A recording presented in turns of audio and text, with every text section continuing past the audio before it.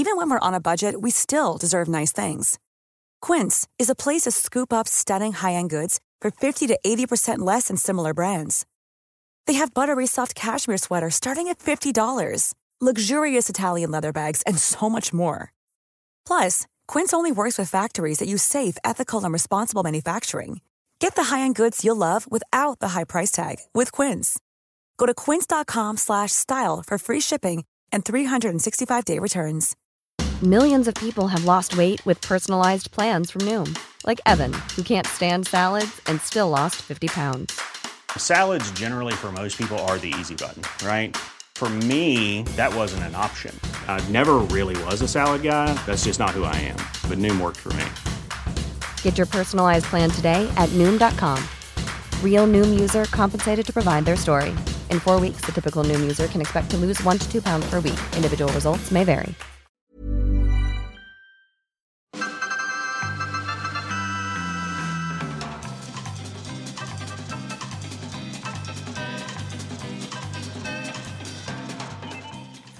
Hej allihopa och jättevälkomna till Vetenskapspodden Forskaren och jag. Jag heter Magnus Erlandsson och i det här avsnittet pratar jag med Anne Nilsson, docent i industriell näringslära på institutionen livsmedelsteknik vid Lunds tekniska högskola och verksam inom Anti-Diabetic Food Center.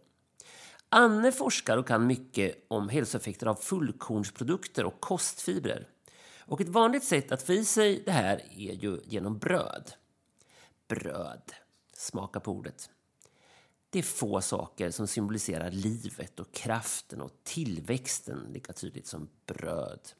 Har man bara vatten och bröd så överlever man. Men bröd är inte bara i människors magar nu för tiden utan också på allas läppar. Det snackas deg och det ploppar upp surdegsbagerier i närmsta gathörn. Samtidigt är det många som undviker bröd idag för att man blir dålig i magen eller att man är rädd för att bli tjock eller vad det kan vara. Det finns alltså en spännande motsägelse i bröd som jag ville prata med Anne om. Bland annat gäller till exempel rekommendationen 68 skivor om dagen fortfarande. Trevlig lyssning!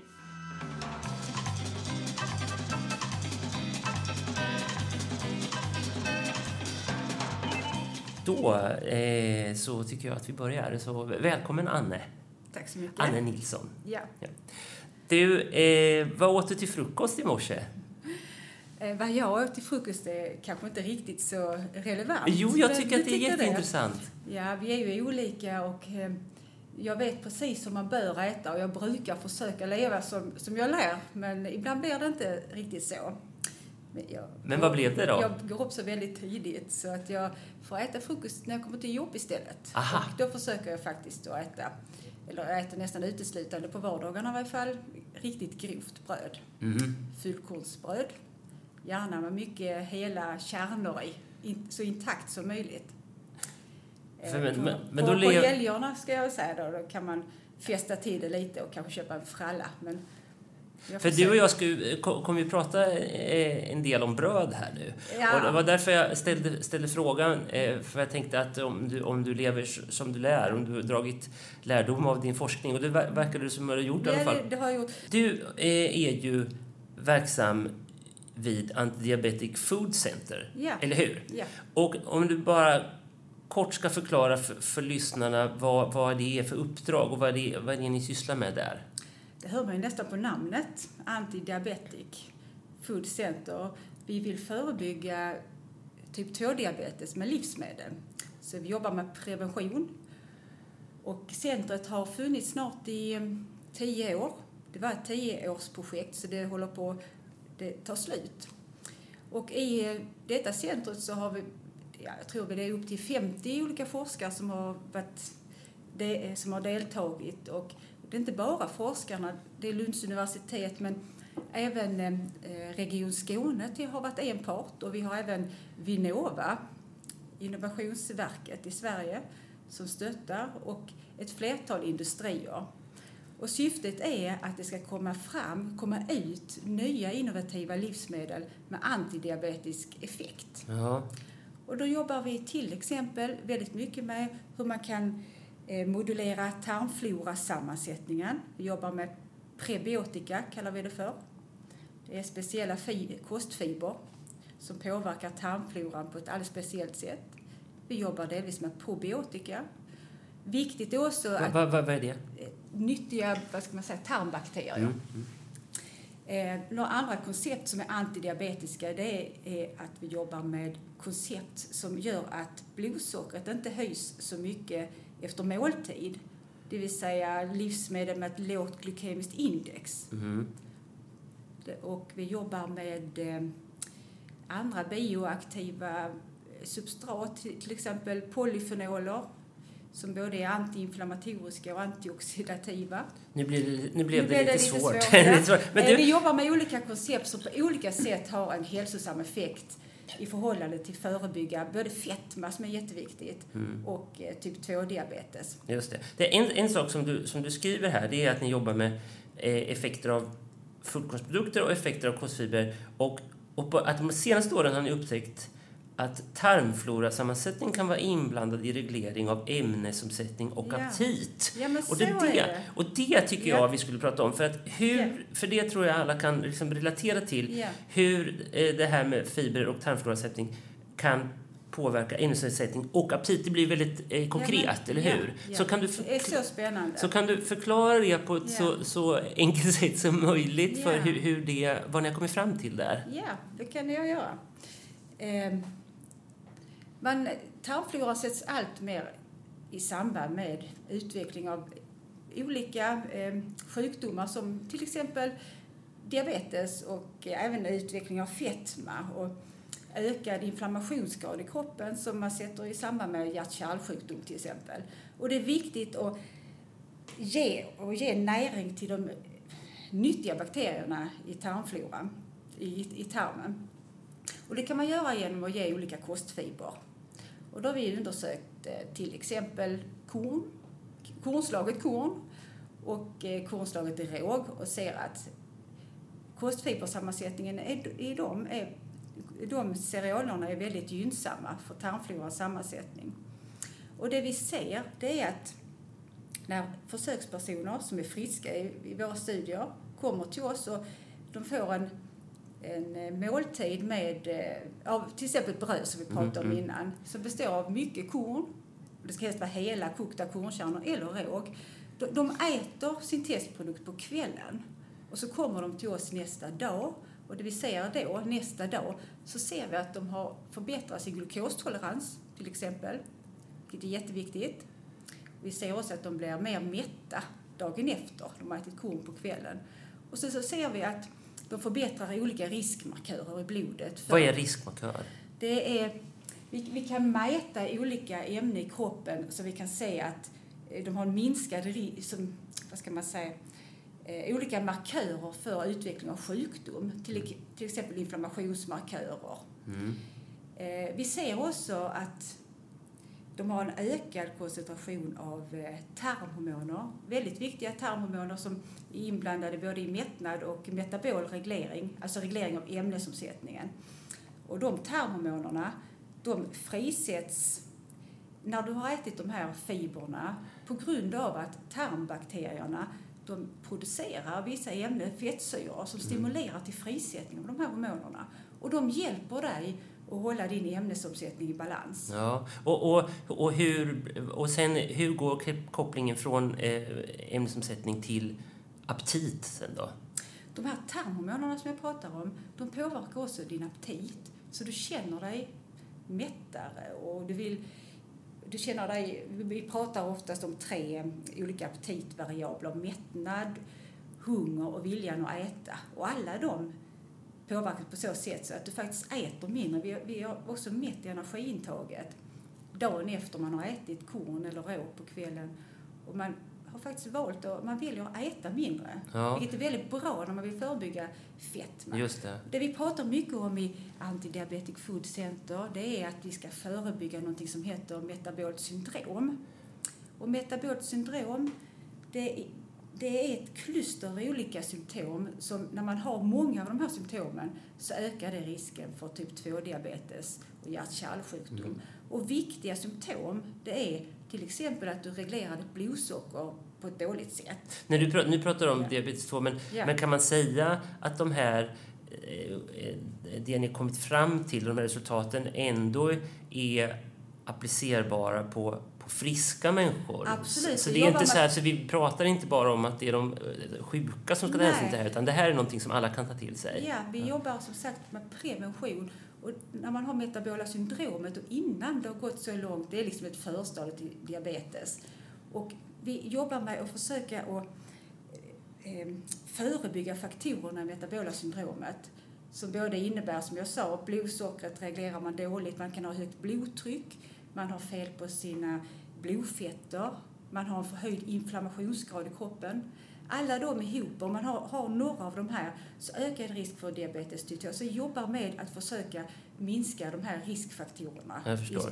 Och väldigt intressant vad man har sett, som vi också arbetar med, det är att man har sett att har man typ 2-diabetes så ökar också risken för att få demenssjukdomar som Alzheimers disease.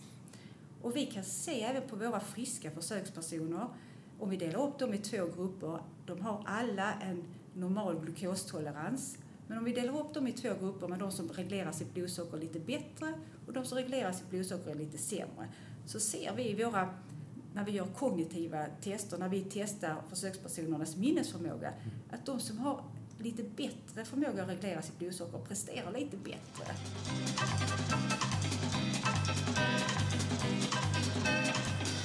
Så bara, när du pratar om de här kornen, de här cerealier Spannmål, som man kan få i sig, till exempel genom bröd. Vad är de som ni har med i era tester, hur får man i sig dem? I vilka varor får man i sig dem? Finns de, tycker du, på marknaden på ett bra sätt? Finns de i ett bröd i en livsmedelsbutik, eller? Det var hela syftet med Antidiabetes Food Center, för att man skulle kunna öka just sådana här produkter som är antidiabetiska. Och det ska man då göra med vetenskaplig grund. Och vad jag tycker jag ser ute i hyllorna idag, så är det faktiskt större andel av nyttigt, eller i varje fall någorlunda nyttigt bröd idag än vad man såg för några år sedan. Men vad ska man leta efter? Vad ska man titta på? För det är ju... I Sverige, vi har ju även mer än i Sverige, i Norden, det här nyckelhålsmärkt. Det är väl en första lätt sak man kan ta åt sig. Och när det gäller just brödprodukter så innebär det att det innehåller en hög andel av fullkorn. Det är bra. Men när du själv tittar på bröd så ska du se, för fullkorn, det innebär inte bara att det är intakta kärnor, som jag värnar så om kokta intakta kärnor. För de kokta kärnorna innehåller mer fiber än om du maler kärnorna. Så fiberinnehållet blir högre och kombinationen på de olika fibrerna bättre och bättre näring för dina tarmbakterier, nyttiga tarmbakterier.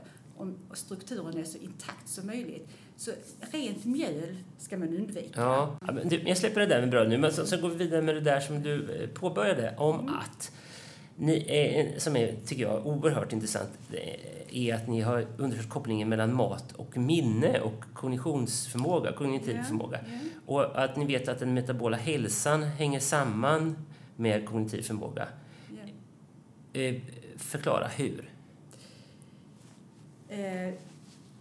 Hjärnan är ju en del av kroppen, och när du blir, till exempel när det gäller det här metabola syndromet och typ 2-diabetes, så blir du insulinresistens.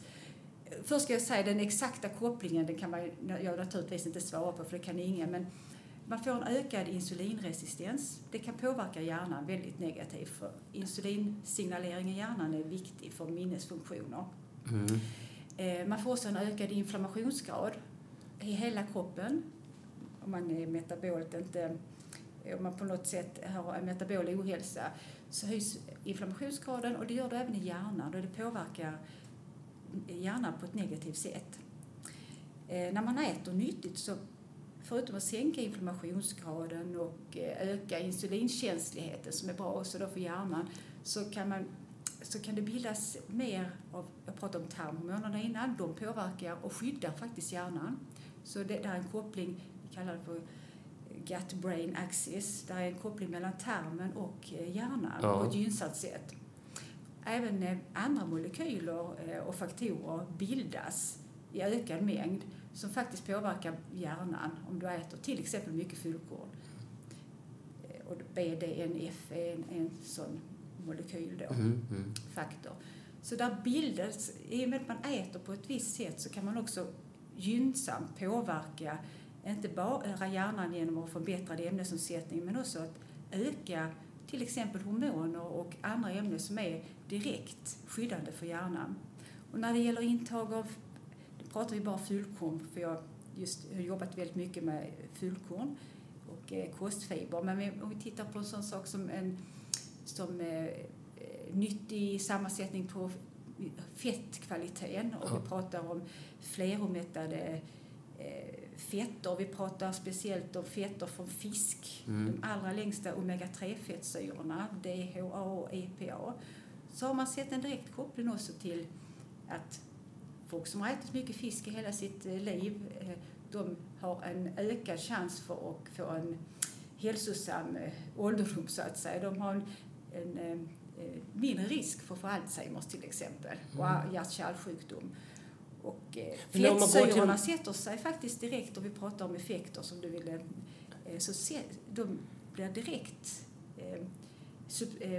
fettsyrorna, de här långa från fisken, de bygger upp membran i cellerna på nervsystemet. Så det är en direkt koppling. Jaha, det vet man. Det är intressant.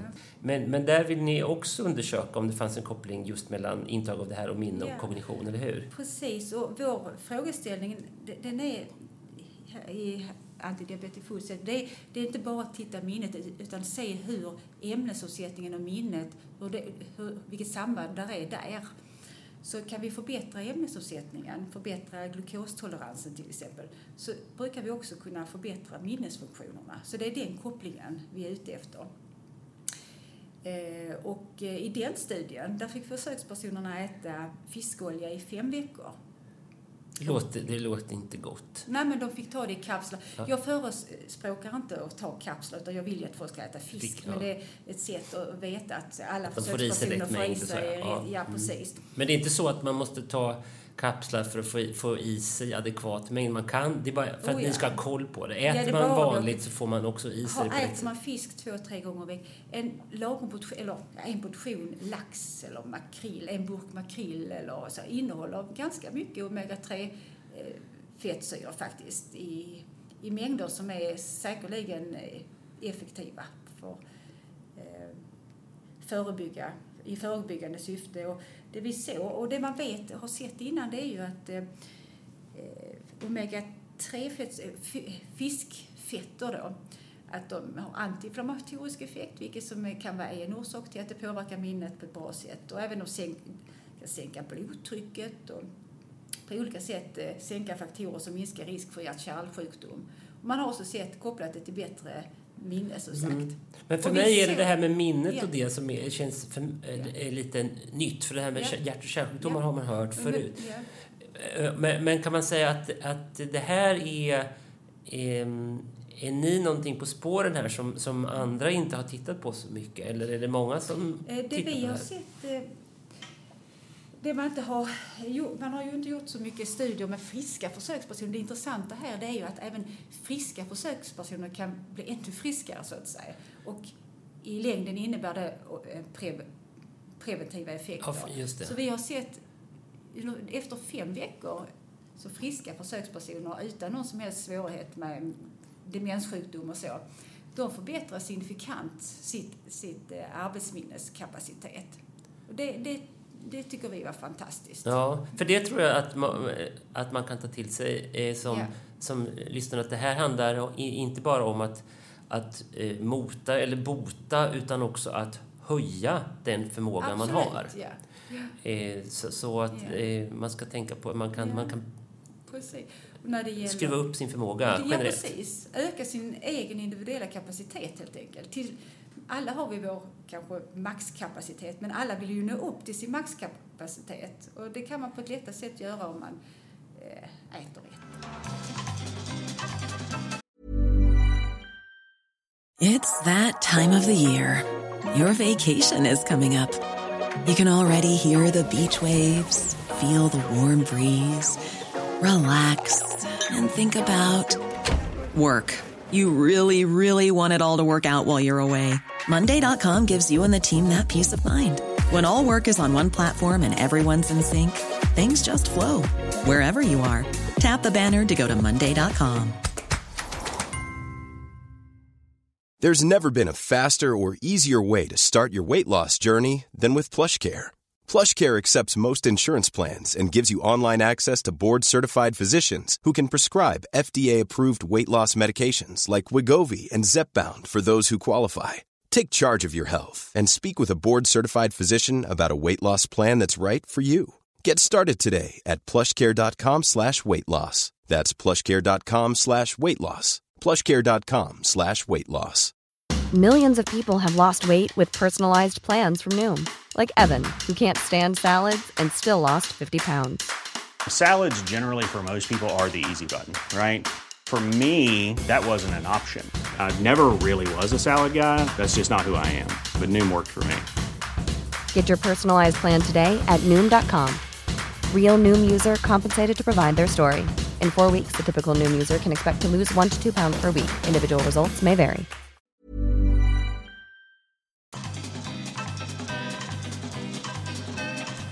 Ja, just det, jag håller med. Så fisk och fullkornsbröd är bra, men det är inte så att de är unika på något sätt.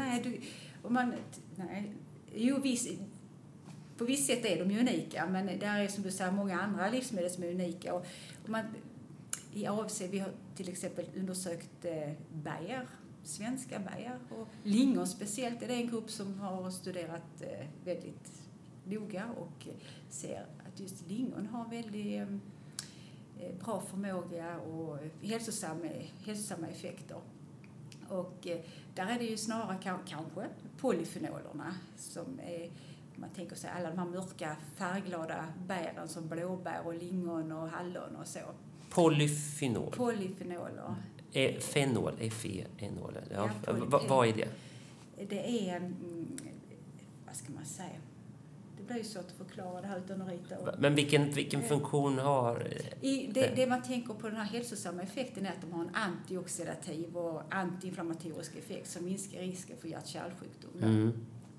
Och polyfenolerna, de bryts inte ner. Det är många polyfenoler som kommer ner till tarmen också och blir där mer näring eller metaboliseras av tarmfloran och kan ha effekt därifrån.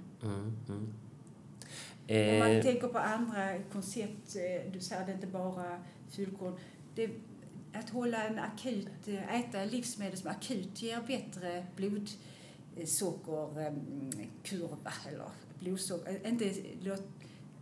Om man äter så inte blodsockret stiger så snabbt och högt efter måltid så är det en bra sak i sig att förhindra diabetes. Jaha, så man vill ha den ska inte vara för brant direkt. Det ska inte gå för högt och för snabbt och det ska inte gå ner för när det går upp högt så stiger också insulinet snabbt.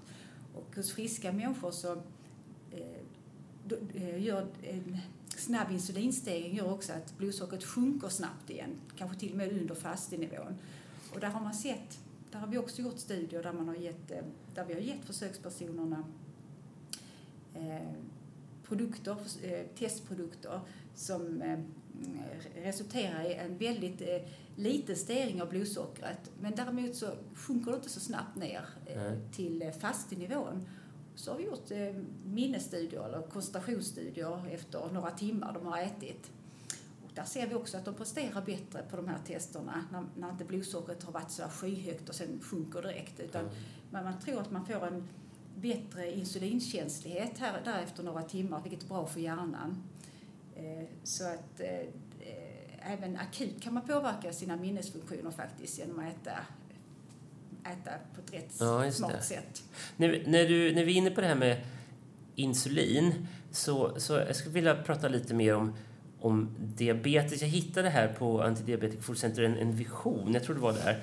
På engelska står det så här: The increasing global epidemic of diabetes and obesity, det är fetma va? Fetma. Is one of the most dangerous threats of sustainability and growth in the future society. Det är ganska allvarliga ord. Hur illa är det egentligen ställt med läget idag i Sverige och världen med diabetes? Och varför är det ökande?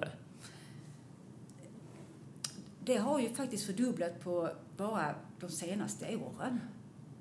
Är det en fördubbling? Oj, de senaste åren? Ja, senaste 20 åren kanske. Ja. Nej, okej. Men det är alarmerande ändå. Det är alarmerande. Om man ser globalt så är det ungefär kanske 8-9% av befolkningen som är feta eller har diabetes typ 2. Och du menar för 20 år sedan var det typ 4-5 då? Eller något sånt? Idag, även i länder som man inte förknippar med övervikt. Övervikten är ju en stor bidragande orsak och det är den som ökar liksom explosionsartat. Övervikt och fetma. Så kopplingen är normalt sett den anledningen till ökningen är att man blir fet och då får man diabetes. Majoriteten av personer med typ 2-diabetes har övervikt eller fetma och det är en starkt bidragande orsak till utveckla typ 2-diabetes. Och som sagt, länder som man för några år sedan inte förknippade alls med övervikt och fetma, typ Kina till exempel och Indonesien och vad har vi mer? I varje fall länder som man förr i tiden inte liksom förknippade med övervikt. De har stora problem idag. Mm. Och det är en bidragande orsak till den globala ökningen har gått så snabbt nu. Och det är ju ett stort lidande och en ökad risk att dö i förtid, men det är också en jättestor samhällskostnad som vi inte kanske kommer att klara av i framtiden och ta hand om alla. Vi måste jobba med prevention för att klara detta. Men vad säger man, har vi det för bra idag eller är vi bara korkade eller vad är det? Nej, men korkade, vi vet nog mycket väl de flesta av oss som man ska äta och det handlar inte bara om mat, det handlar ju naturligtvis om motion och andra livsstilsegenskaper. Det är ju en livsstilsrelaterad sjukdom och människan är ju utformad på det viset att har vi mat så äter vi och förr tiden så hade man inte den tillgång. Vi har ju 24 timmar om dygnet tillgång till att gå och handla någonting och vi har bara några meter till en full kyl och man har väldigt mycket lättare för att få i sig för mycket kalorier samtidigt som man gör av med för lite kalorier. Så balansen är sned. Ja, jag vet. Jag gjorde för några år sedan ett reportage om områden där man blir väldigt gammal, där det är gott om så kallade 100-plussare. Alltså och det är lite svårt att säga vad det beror på exakt, men en generell grej man tror är ju att det är i områden där man inte har levt i lyx, men man har alltid haft som man har klarat sig. Man kanske plockat bär från skogen och man har fiskat och ätit lokalt så. Men inte så här, man har inte haft möjlighet att äta sig proppmätt, men man har ätit precis som man och då har man levt länge. Och det är liksom ett tecken på att med all den tillgången till mat vi har idag så är det kanske inte bra för oss. Nej, så kan det vara. Varje gång man äter så utsätter man kroppen för stress, oxidativ stress, som är negativt ur hälsosynpunkt. Så varje gång du stoppar i dig någonting, du höjer ditt blodsocker och kroppen reagerar med oxidativ stress som påverkar alla celler i kroppen negativt. Hur förklarar man det rent biologiskt att det är dåligt för oss att det blir en stress i kroppen när vi äter? Det låter motsägelsefullt. Ja, men det gör det ju. Det är klart vi måste äta, men vi ska försöka och äta livsmedel som håller oss mätta länge och det jobbar vi med. Man ska öka mättnadskänslan så man inte ska gå småäta och man ska minska hunger så man äter mindre och det handlar ju om energibalansen också. Så olika människor behöver ju olika mycket energi och olika åldrar behöver olika slags makronutrienter och jobba med och motverka fetma genom att äta mer produkter som håller dig mätt länge. Det är en positiv sak som man faktiskt kan göra. Men det du säger, för det tycker jag är värt att upprepa, det är att det blir en oxidativ stress i kroppen vid varje tillfälle då man äter som på ett sätt är nedbrytande för kroppen. Så kan man faktiskt säga.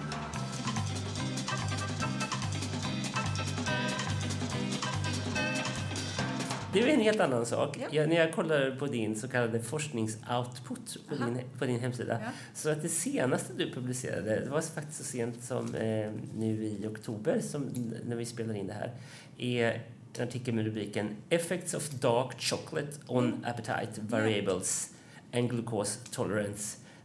Det här, vad handlar det här om? Vad har ni kommit fram till för intressant om mörk choklad? Det vill man ju veta. Det är bara en del av studien som är publicerad där, det kommer mer.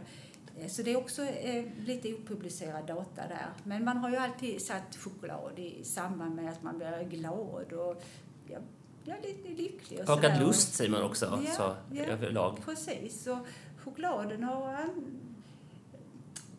är en av de livsmedelsprodukter som innehåller allra mest av de här antioxidantiva polyfenolerna som jag pratar om.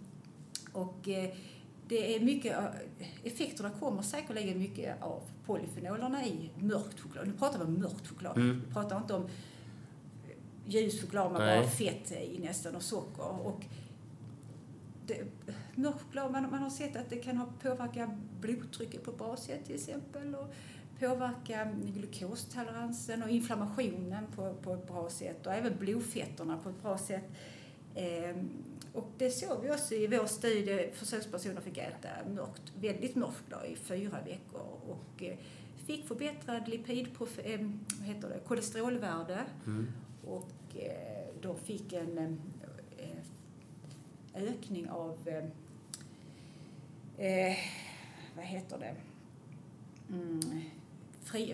kortkedjiga fettsyror i tarmen som är positivt för det har positiv effekt. Till exempel så kan man så hjälper kortkedjiga fettsyror till att frisätta de här hormonerna. Jag pratar om de här tarmhormonerna. Man har även sett andra effekter av kortkedjiga fettsyror som bildas av bakterierna när de metaboliserar. Även kan förbättra glukosregleringen till exempel. Men det vi såg var också att de faktiskt förbättrade sitt arbetsminne. De fick bättre minne. Nu är vi där igen. Nu hamnar vi där igen med arbetsminne. Och det är liksom kopplingen just med ämnesomsättning. Det är nästan, när vi får förbättrad av ämnesomsättning på något sätt, förbättrade riskmarkörer, så ser vi också att det påverkar hjärnan. Det är liksom en koppling. Och vi ser att för de här friska människorna, när vi gör sådana här korrelationer, vi tittar på samband mellan riskmarkörerna hos de här friska personerna, så ser vi oftast ett samband. Ju högre koncentration du har av dåliga riskmarkörer, ju sämre presterar du på våra kognitiva tester. Så det är så tydligt ett samband. För det här med att mörk choklad är bra, det tror jag många tror sig veta innan. Det har man ju hört ofta tidigare. Så delvis ville ni få det bekräftat. Men var det någonting ni var på jakt efter som ni ville kolla? Var det just det här med kopplingen till hjärnan då? Ja, det var det till stor del också. Men vi vill också undersöka var effekten kom ifrån. Och man kunde vi misstänkte att, som jag berättade innan, så var det mycket av de här polyfenolerna. De tas inte upp direkt, det bryts inte ner och tas upp i tunntarmen, utan de kommer ner till tjocktarmen där de är näring åt bakterierna där. Och det var det vi ville åt lite, se om man kunde finna att effekterna kommer delvis därifrån. Ja. Vad ska vi då dra för slutsats av allt det vi har pratat om här nu? Vad vill du ge för tips till lyssnarna? Det är svårt, förstår jag. Ja, men vad ska vi komma ihåg? Vad vi ska komma ihåg? Nej, men jag tycker det handlar rätt så mycket om sunt förnuft och ta fram sån kunskap som nog alla människor har egentligen.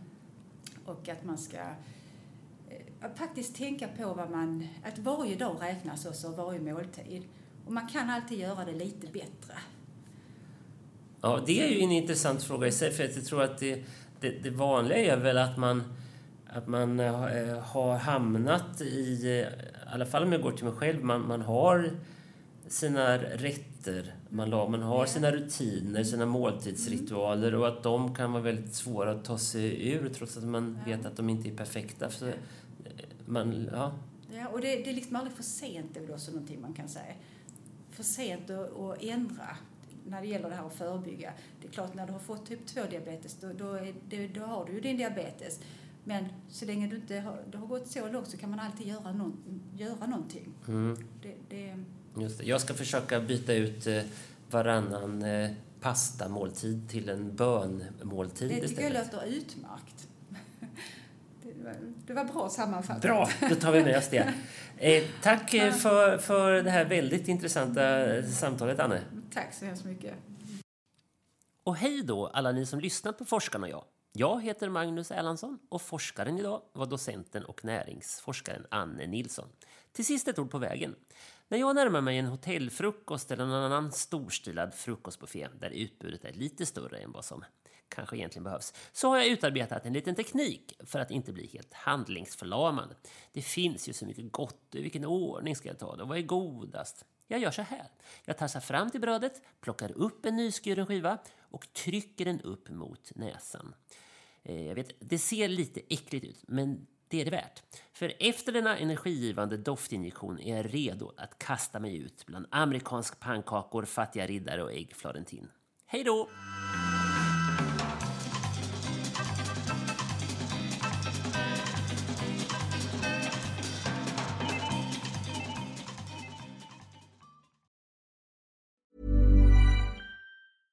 Hey, it's Paige DeSorbo from Giggly Squad. High quality fashion without the price tag. Say hello to Quince.